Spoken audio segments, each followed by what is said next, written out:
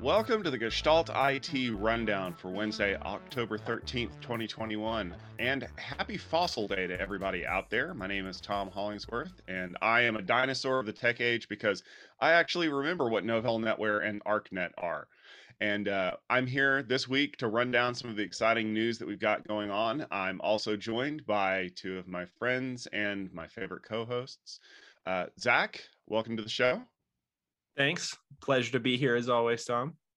All right. And absolutely not related to National Fossil Day in any shape, form, or fashion, I have Stephen Foskett joining me. Stephen, welcome to the show as well.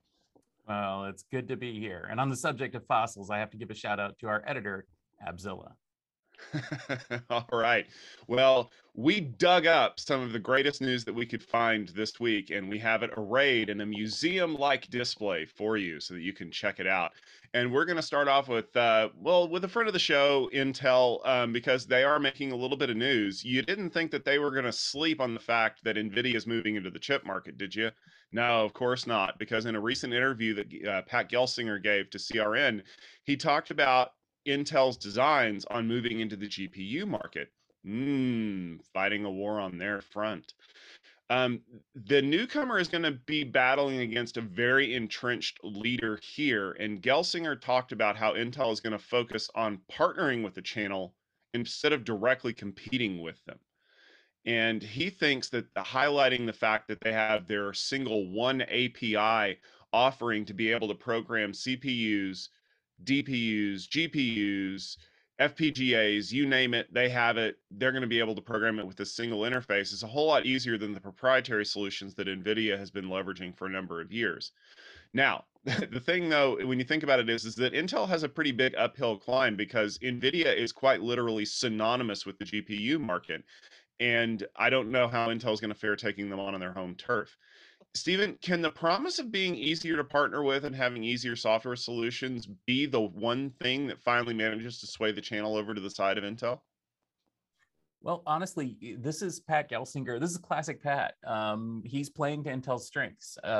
If you're Intel and you don't yet or at all have a competitive product for the NVIDIA GPU space and the AI accelerators and all that stuff that NVIDIA has been pouring so much money into and so much development effort and getting so many wins with, what do? I suppose you could be a fool and go out there and say, you know, our stuff is better, even if it's not. But no. It's smarter to pull an Intel and say, yeah, that's all well and good, but it's proprietary and we're the standard, we're the industry standard. And you can use our stuff everywhere and anywhere and everything works great. Classic Intel strategy. And it makes a lot of sense, honestly, from a customer perspective. I can see customers looking at this and saying, they're kind of right. A lot of this stuff is a little proprietary. As we learned at our special events with Intel with Tech Field Day, Intel actually has more people working on software than hardware these days. And frankly, there's a lot of work being done to make their stuff accessible, to make it available to the research community in terms of AI, to make it supported in the HPC space, to contribute to all sorts of industry efforts. And this is, again, what Intel does best. And so it's nice to see Intel doing what Intel does best. One API is actually a great differentiator for the company. It really is an open interface that would allow you to use a wide variety of specialty hardware. And of course, it's a wonderful way for Intel to make sure that all their stuff is supported as well. Because if they can get people using one API to access NVIDIA GPUs, then later they can add one API support for AVX 512 and Intel's next generation Xe GPU cores and things like that, and suddenly those are all supported too.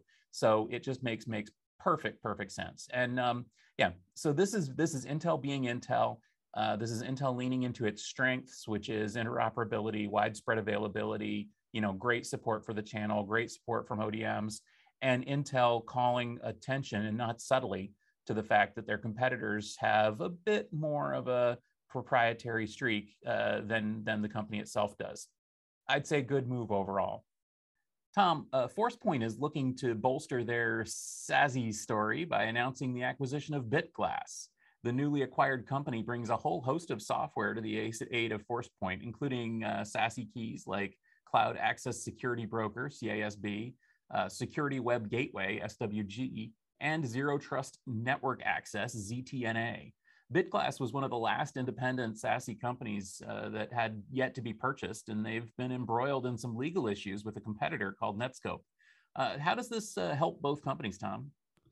Well, it's a great move for the folks over at ForcePoint because they have been really hitting the SASE drum hard. I mean, in fact, when you look at it, when the SASE term was invented by Gartner, two of the first companies that embraced it were ForcePoint and BitGlass, because they were talking about how their software allowed you to differentiate SD-WAN from this whole secure idea.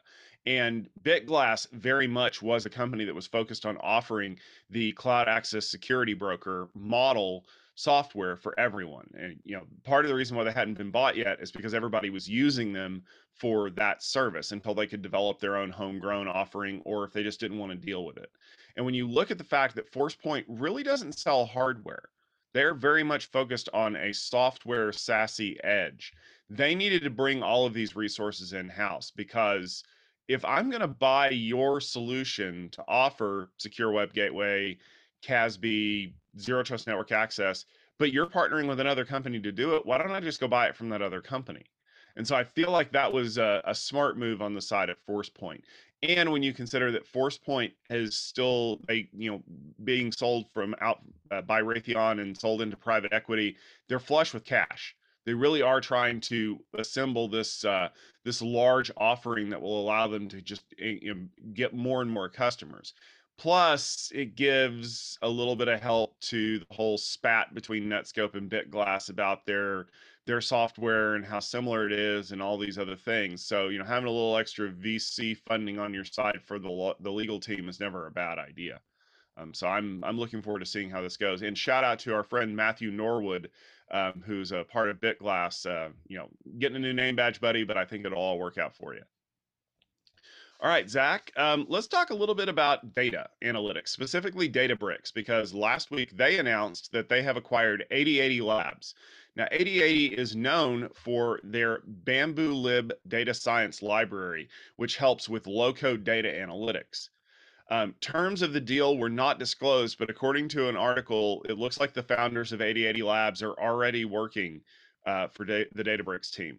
Now, Databricks is recently coming off of a Series H funding round that boosted the valuation of the firm to a staggering $38 billion. How is 8080 Labs going to augment what Databricks has already been working on, Zach? That's a great question, Tom. And I'm sure most of you know, Databricks is an analytics platform. And, with many of these analytics platforms, the actual goodness that they contain inside, the information that the data is being used to determine, it helps out a lot of people across the organization. There could be some very important marketing data or sales indicators that can be tracked using a platform like Databricks. But at the end of the day, those people that are asking for that information may not be the most technically savvy folks. So in this this marriage right here of Databricks and 8080, we're going to see a new low code, no code type of approach where these less technical people can go in and they can put in a query for a specific output that they'd like to see, and Databricks will be able to do the majority of that for them, which is great, because then they don't have to pester the company's data guy to make their report for them, as he's making reports for hundreds of other people across the organization. And they can just go into the platform themselves and use these tools that 8080 is developing to really further their needs. And ultimately, it'll really help Databricks to expand their potential selling audience to companies that don't have very technical, very data-minded folks, and be able to sell to some of those more the people that want to move fast but don't really want to break things in the process, say. So This is a good step forward for Databricks to really kind of democratize the ability to use analytics, in my opinion. We've got some other exciting news, Stephen. This one coming out of the high-end enterprise storage vendor Hitachi Vantara, who recently updated their VSP 5000 and E-Series storage arrays, as well as their HCP object storage products at a special event this week. The new offerings are in line with what we're seeing across the industry, including cloud and container integration, as well as a service pricing. But what should we make of this announcement? Well, Hitachi Vantara, I think, gets overlooked a lot of the time when you talk about enterprise tech companies. And it's really too bad, because this is a company that has not only a broad storage and hyperconverged infrastructure portfolio, but frankly, some very, very well-respected products. Even back in the day when I was a lowly storage admin, Hitachi was one of the companies that was on my list, and one of the companies that we would always bring in when looking at high-end storage arrays from companies like HP or EMC. And today, Hitachi Vantara's product line is absolutely competitive with everything that you get from a company like Dell EMC with their PowerFlex, PowerMax line, the high-end HPE stuff, who they partner with, as well as the smaller company Infinidat, which is a purveyor of high-end storage arrays as well in the competitive space. And that's really what this VSP 5000 line is all about. Essentially, it looks to me like they went and tore a page out of Infinidat's playbook and decided to rev VSP in that direction, which is frankly a really good idea, because it's a nice system. So essentially, we've got a nice new high-end storage offering here that's competitive in pretty much every way with the best the industry has to offer. Similarly, the HDS or the Hitachi, there I go. Sorry, that's old school name. The Vantara E-Series is their, hybrid mid-range line. It looks great. HCP is probably the most respected and longest running object storage platform out there in the market. Again, this thing has been deployed basically everywhere, and they've updated it. But to me, the big aspect here is not so much the revisions to the products, but sort of the revisions to the offering. Because instead of selling things the traditional way, which of course everybody's been doing for a long time, the road ahead here for Hitachi Vantara focuses on as a service, just like what you'd hear with GreenLake and Dell and all these other companies that are offering their products as a service now. So is Hitachi Vantara. So you can get what they call Everflex as a service, which allows you to purchase and deploy all this stuff on a pay-as-you-go basis. Additionally, all these products are integrated with modern cloud platforms like Anthos, and support things like Amazon S3 protocol and so on. So essentially what we've got here is a big announcement from a sometimes overlooked competitor in the enterprise tech space, showing that they play just like everyone else does. And frankly, that's all good. It's always good to have more products, more competition, more competitive and compelling products in every market space. And it looks like that's exactly what Hitachi Vantara has delivered here. Let's turn the page here, Tom, for a familiar name. In a new report from Randori, it has been found that people are still running vulnerable software. The 2021 Attack Surface Report listed a number of assets with scores designed to determine how tempting they were for attackers to exploit. A score of 30 was a high likelihood. The vulnerable version of SolarWinds software has a ranking of 40. This report details a number of other issues, such as OpenRDP, older versions of firewall software, and even Microsoft Outlook web access. No word yet from SolarWinds on the report or the percentage of companies that are still affected by this vulnerable software. But Tom, is this news or just ever more fallout from our friends at SolarWinds? So I do have to take a small piece of exception with the way that the headline was written. First of all, 1 in 15 is about 6.25%. So that doesn't sound very impressive, but boy, we throw around big numbers. Also, when you read the article, we could have also had the lead go with a quarter of all companies surveyed exposed RDP to the internet. 40% of the companies that were surveyed are using a firewall that is known to have a ridiculous amount of vulnerabilities with it. Like, like you're picking on SolarWinds, and I get that because they're everybody's favorite punching bag right now. The other thing that you have to understand about why this is news, if I want to use that term, is that their ranking score for their threat score tops out at 55. So SolarWinds is high. Don't get me wrong. This is a problem and we know we need to get rid of it, but this is not something where it's like changing the tire on a car when it goes flat. This is more akin to changing out the carburetor injectors or something like that, where it's invasive. It takes a significant amount of time. And if you have to have that car ready to go to work every day, you can't just rip pieces out of it and hope that everything's going to work out for the best on Sunday afternoon. And that's what makes reports like this so problematic is we know that this is an issue, but now that you've put a number to it and you said that something like 6 or 7% of the people out there are still using it, you know what's going to happen? People are going to go digging for it again because now they know it's still out there. It's not like you had a huge vulnerability that was exposed in something like, I don't know, an Apple iPhone, and Apple releases a patch for it. And then a week later, 70% of the people who run Apple iPhones are on the new patch. Well, crap, I better stop trying to exploit that because there isn't going to be anybody left out there running it before you know it. This is, tacit admission that enterprise IT doesn't move very fast. So I feel for the people at SolarWinds because I know that they just keep getting black eye after black eye, and it's costing them a lot. And they're working as hard as they can. And I'm not saying that I'm a SolarWinds cheerleader, but I've worked with them quite a bit in the past, and I know that they have the best of intentions. But having articles that come up like this that specifically mention SolarWinds by name when there are many other dumb things in the report kind of makes me wonder if this wasn't just maybe positioned a little bit to kind of keep the heat going on SolarWinds so that we can, I don't know, have this big year later retrospective in December. I don't know. Zach, data protection company Rubrik is putting their money where their mouth is because they are offering a $5 million ransomware warranty for their Enterprise Edition customers. This offering shows that Rubrik is pretty confident in their product, and also customers have a little extra peace of mind when there's a little bit of money on the line. Now, the caveat, of course, is that they do have to step up to the high-end product offering, and there's a lot of other things that have to go on in the background in order for you to be able to qualify for the protection.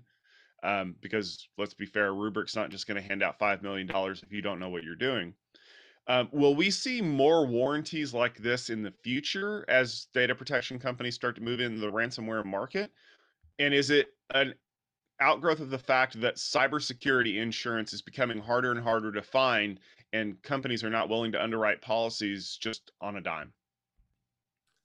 Yeah, Tom, I think to answer both those questions, yes, it is probably going to be a trend that we'll start to see this warranty type approach going into the future. Although I would like to talk on those caveats you mentioned earlier because they're very specific. Like you mentioned, the Rubrik is requiring that the companies who opt into this warranty program are paying for the absolute premium product that they can, which makes sense because obviously Databricks wants you to be using the best of what they've got, and they are going to put their full faith behind that.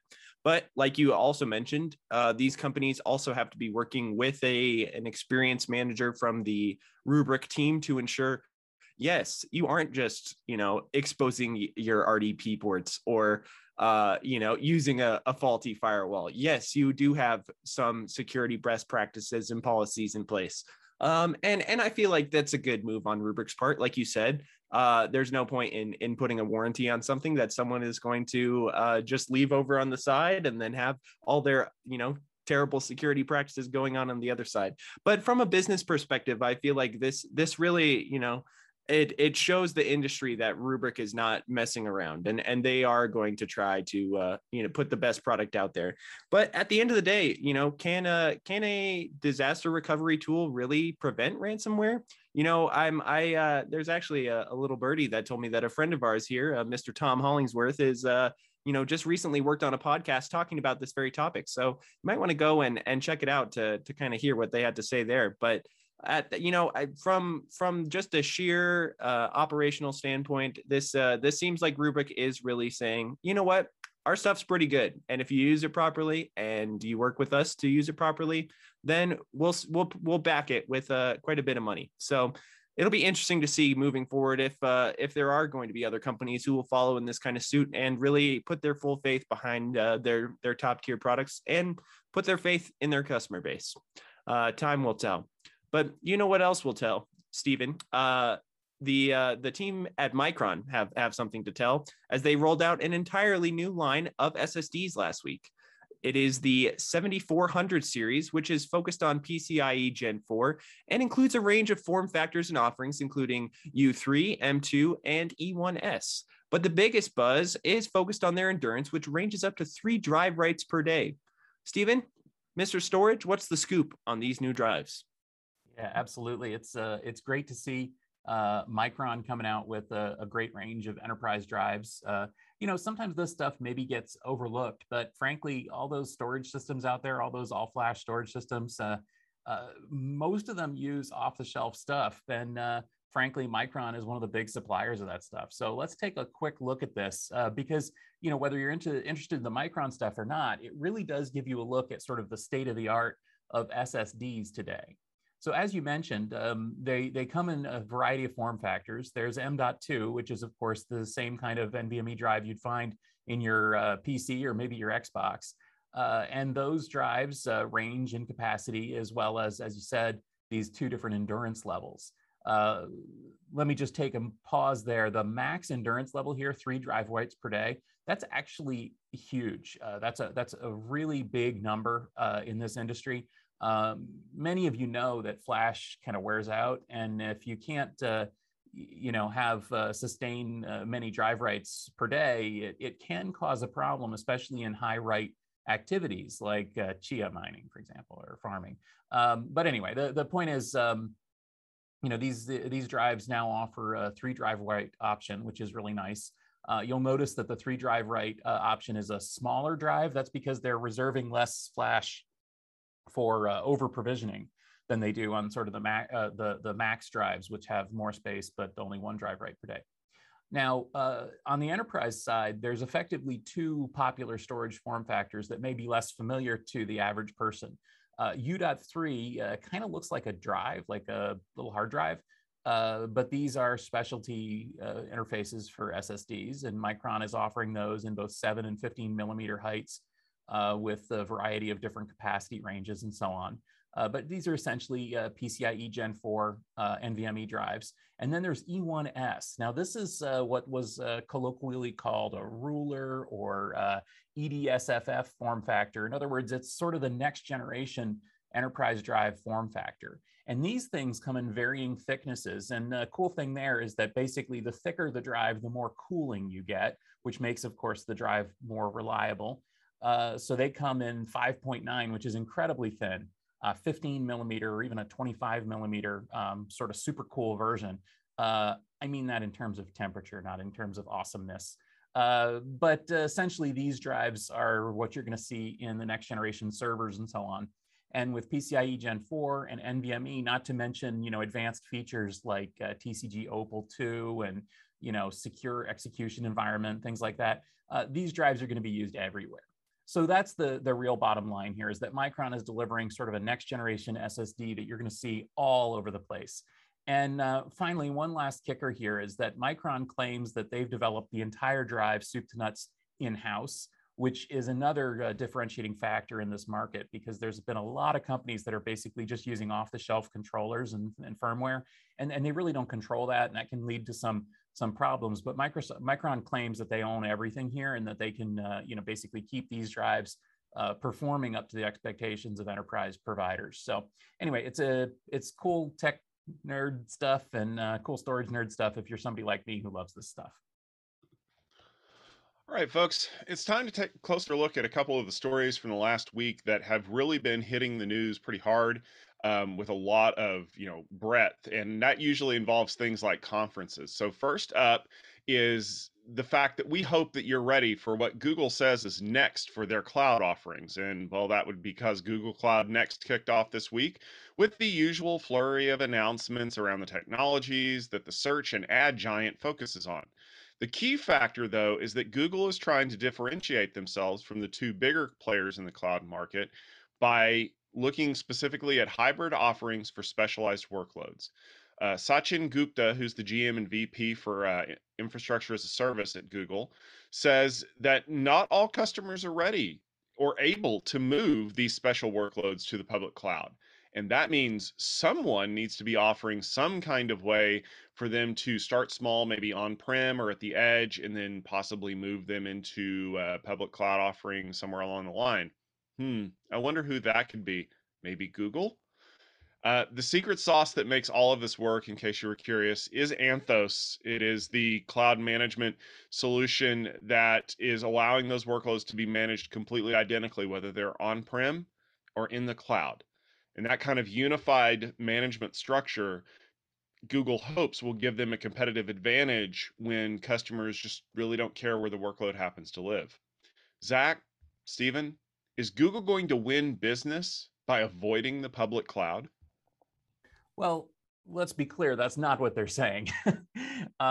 This is an interesting aspect, though, that we're seeing with Amazon, with Outposts and Google here, is the idea that maybe the cloud isn't someone else's computer in someone else's data center. Maybe the cloud is someone else's computer in your data center, or even your computer in your data center.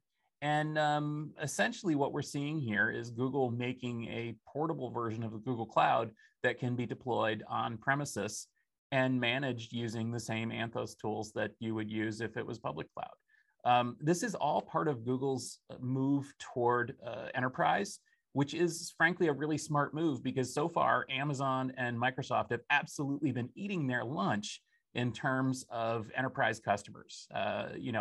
Right now, if you talk about enterprise cloud, for the most part, you're talking about Amazon AWS, or maybe you're talking about Microsoft Azure, but you're really not talking about Google Cloud or Oracle or any of the other clouds out there.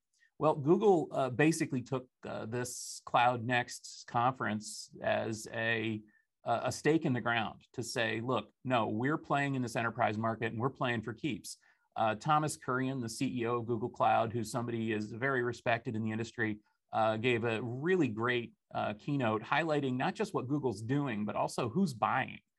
There are some big names up there that are starting to adopt this service. Another interesting thing about the offering, though, is that it is being offered with partners with familiar names like Dell and HPE.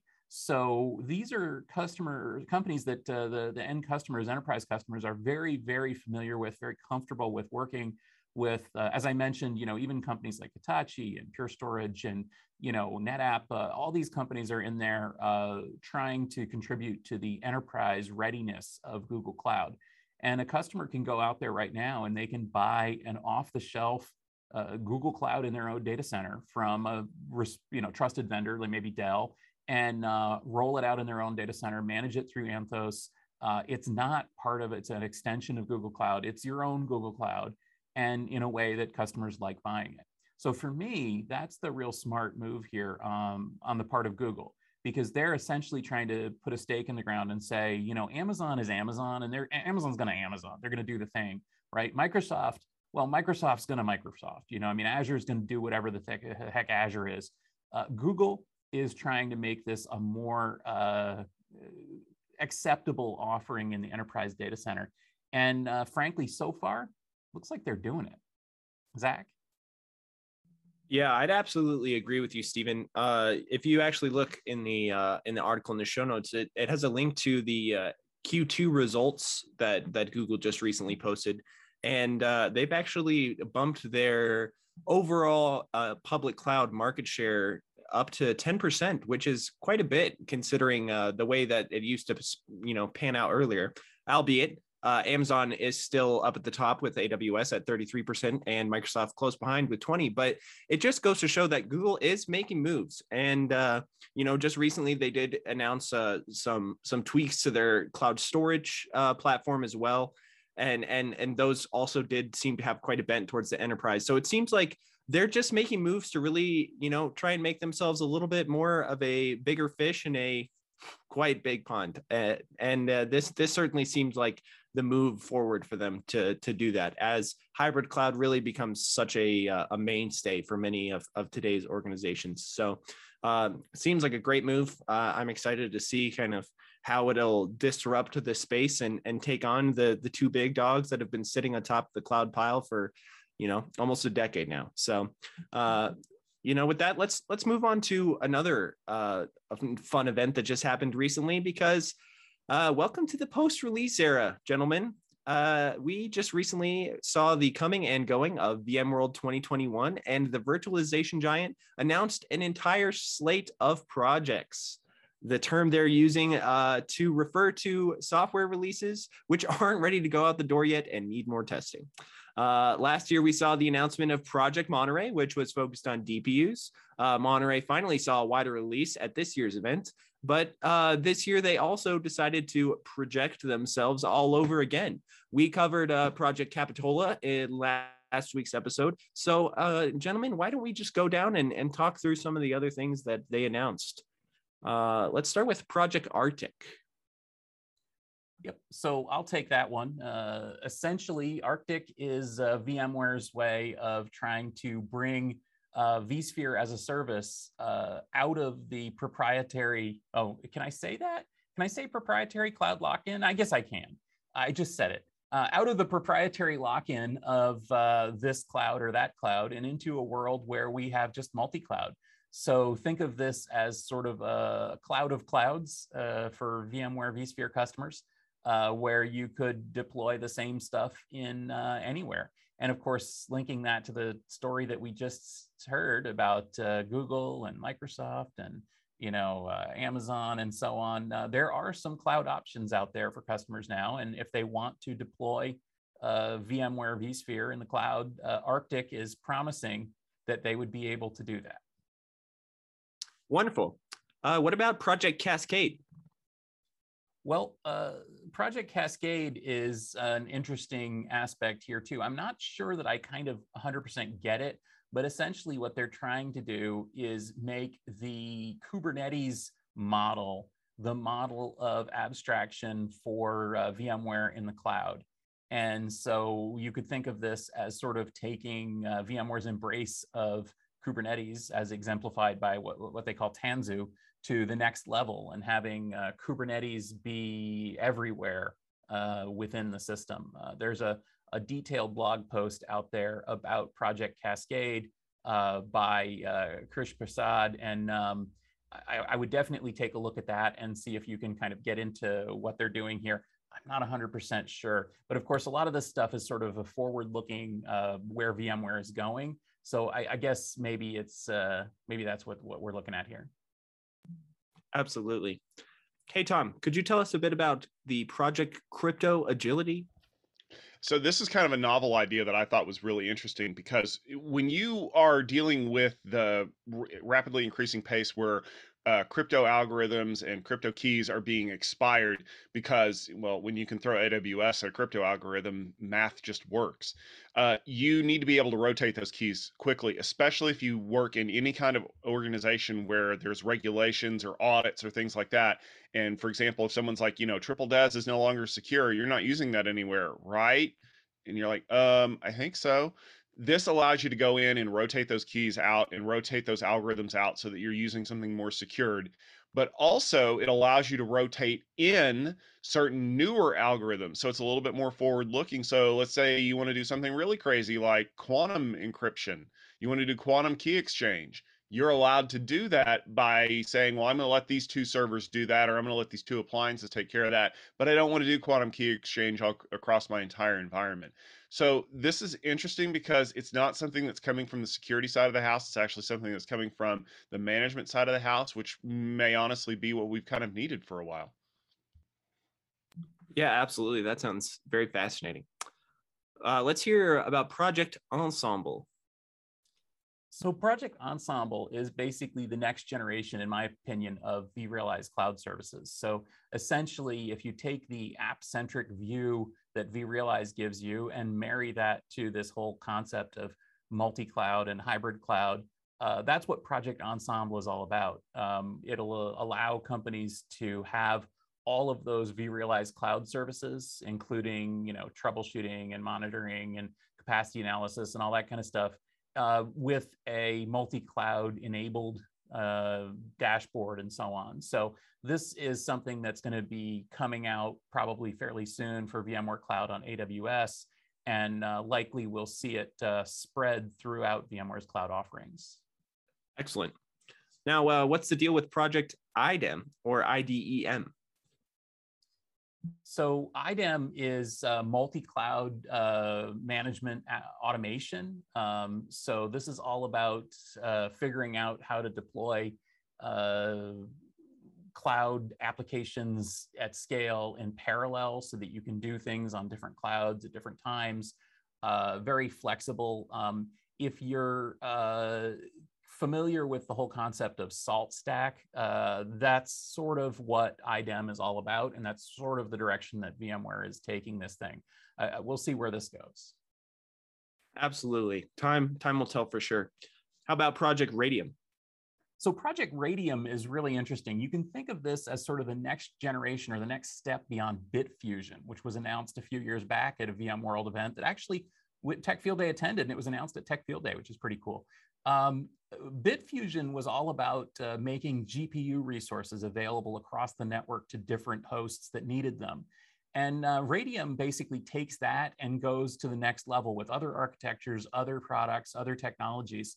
The idea is that you would be able to have network attached offloads for all sorts of things, including, of course, AI and ML and GPU processing, but maybe other stuff as well. And I could see this plugging in nicely with announcements like NVIDIA with their Project Grace, which is a network-based offload engine. We just talked to a company on the Utilizing AI podcast called Cerebras. That episode's going to come out next week, and you'll be able to learn about how they're doing network-based offload. Stuff like that, I think, is the direction that Project Radium is heading in. Now, right now, of course, this is more of a concept than anything, but it really is in line with that disaggregated architecture that we're seeing in the industry. Wonderful. Thank you, Stephen. And last but not least, Tom, tell us about Project Santa Cruz, please. So Project Santa Cruz is rather interesting because if you think back to when VMware bought VeloCloud, they've been integrating a lot of VeloCloud's SD-WAN offerings into what they're doing. But it feels weird that VMware is offering hardware because that's not something they've really ever done. Velo still has hardware, and this is an attempt to allow containerized workloads to run at the edge on Velo hardware. Well, it's not Velo hardware anymore, it's VMware SD-WAN hardware. But here's the interesting part for me. This isn't new. In fact, they are playing catch up for companies like Edgeworks or Infiat or any one of a number of startup companies, many of whom were started by former SD-WAN startup company heads that are looking forward into this idea that when you have a box at the edge of your network that does SD-WAN-ish stuff and runs Linux, you can put a container on top of it and you can do other things with it. And we've had a lot of coverage of those companies on gestaltit.com over the last couple of years that you would find interesting. But this is much like Project Tanzu was VMware saying, hey, we can do containers too. Project Santa Cruz, at least this version of it, is, hey, look, we can do containers at the edge too. I'm curious to see kind of how they apply their aspect to things, because one of the biggest factors for me is going to be how much integration does it have with Project Tanzu? How much integration does it have with the existing VMware management infrastructure? Because that's VMware's real special part that they can offer that nobody else can. And if that takes off, then yeah, people are going to snap it up left and right. But if not, if you want the best performance and maybe don't care about the management, maybe what you're going to do is look for a company that's kind of already established in the space. Even though they're a startup, they've been fighting these battles for a while. So time will tell if this is something that's actually going to take off. I'd also like to point out that we got some updates on some of the previous projects that we've heard about. So Tom just mentioned Tanzu. One of the things that we saw at VMworld this year that I was very happy to see is an update on the community edition of Tanzu. So people can now deploy their own Tanzu open source from your workstation to a cloud, which is great. And we've seen a lot more integration points with Tanzu. I mean, clearly this is a direction that VMware is firmly committed to and has moved beyond project status. Another thing that seems to be moving beyond project status is Project Monterey, which we saw last year with these DPUs and offload engines, SmartNICs, that sort of thing. VMware came back this year with a whole ton of Project Monterey stuff. They're talking about how customers are starting to deploy this. We certainly have seen customers buying DPUs from a variety of companies. In fact, too many companies for me to mention right now. And this really is a nice move forward. And then finally, I'd like to call out as well that VMware has strongly embraced NVMe over TCP, which is a storage protocol that lets us access resources remotely. This kind of goes hand in hand with what we were talking about with Radium and Bitfusion and these other aspects of kind of allowing different components across a network to integrate into a host and allow the host to access resources remotely, which is really in line with the architectural direction of the industry. So all this being said, essentially we saw VMware announcing a really nice set of projects, of ideas, and kind of laying down the more solid groundwork underneath some of the projects that they announced last year. All right. Thank you very much, Stephen. We usually like to talk a little bit about some of the things that we have coming up, but we thought it might be a good idea to give you all a peek at some of the cool things that are going on throughout the next week that you might be interested in taking part in. I'll jump in because the most important thing going on next week for me is Security Field Day. It's happening Wednesday, Thursday, and Friday, October 20th through the 22nd. We're going to have a bunch of great presenters. You can head over to the website at techfieldday.com to learn about who they are, as well as who the delegates that are going to be taking part in that are. Another thing that's happening next week on somewhat the same days is NetApp Insight. The Americas version is October 20th, and then they've got EMEA and APAC on the 21st and the 22nd. And essentially, this is a great chance for you to get up to date on the latest things that are happening with NetApp. Over at Gestalt IT, we also just recently released a very riveting showcase with Intel talking about the capabilities of private networks and how Intel's hardware and software are supporting them. So go on and check those out. They are very interesting. We had an esteemed panel of delegates who really asked some good questions. So you'll have to go on over and check it out. And finally, on Monday at 10 a.m. Pacific time, we've got a special event from Apple. Now, obviously, this is not an enterprise event, but pundits expect that we're going to see the next generation high-end MacBook Pros there. And there's also rumors of Doctor Who being involved. So I guess we'll figure it out somehow. All right. Well, that will just about wrap it up for this episode of The Rundown. Thank you very much for tuning in this week. You can always find us Wednesday at 12:30 Eastern Time on our Facebook page. We also post the videos to gestaltit.com, as well as many other places. And if you want to listen to us in podcast form, you can subscribe to the Gestalt IT Rundown in your favorite podcast application of choice. Also, if you subscribe to us through iTunes, leave us a like and a rating because people love to hear about cool new things to check out when they're bored with their regular podcast schedules. We are going to be back next week with more great news. Actually, Zach and Stephen will be back next week because, as I mentioned, I'll be at Security Field Day, so I can't talk about that. It's super secure. But they'll have every piece of news that you'll want to pay attention to. Maybe we'll even have one of those brand new maybe MacBooks to show off if we can get it teleported through here with a TARDIS. But for now, I want to say a special happy birthday to the United States Navy. Congratulations. Way to keep us safe at seas. But until next week, for Zach and Stephen and myself, and for the rest of our great Gestalt IT community, thank you very much for tuning in for The Rundown. And we hope that you have a great day and an amazing week ahead.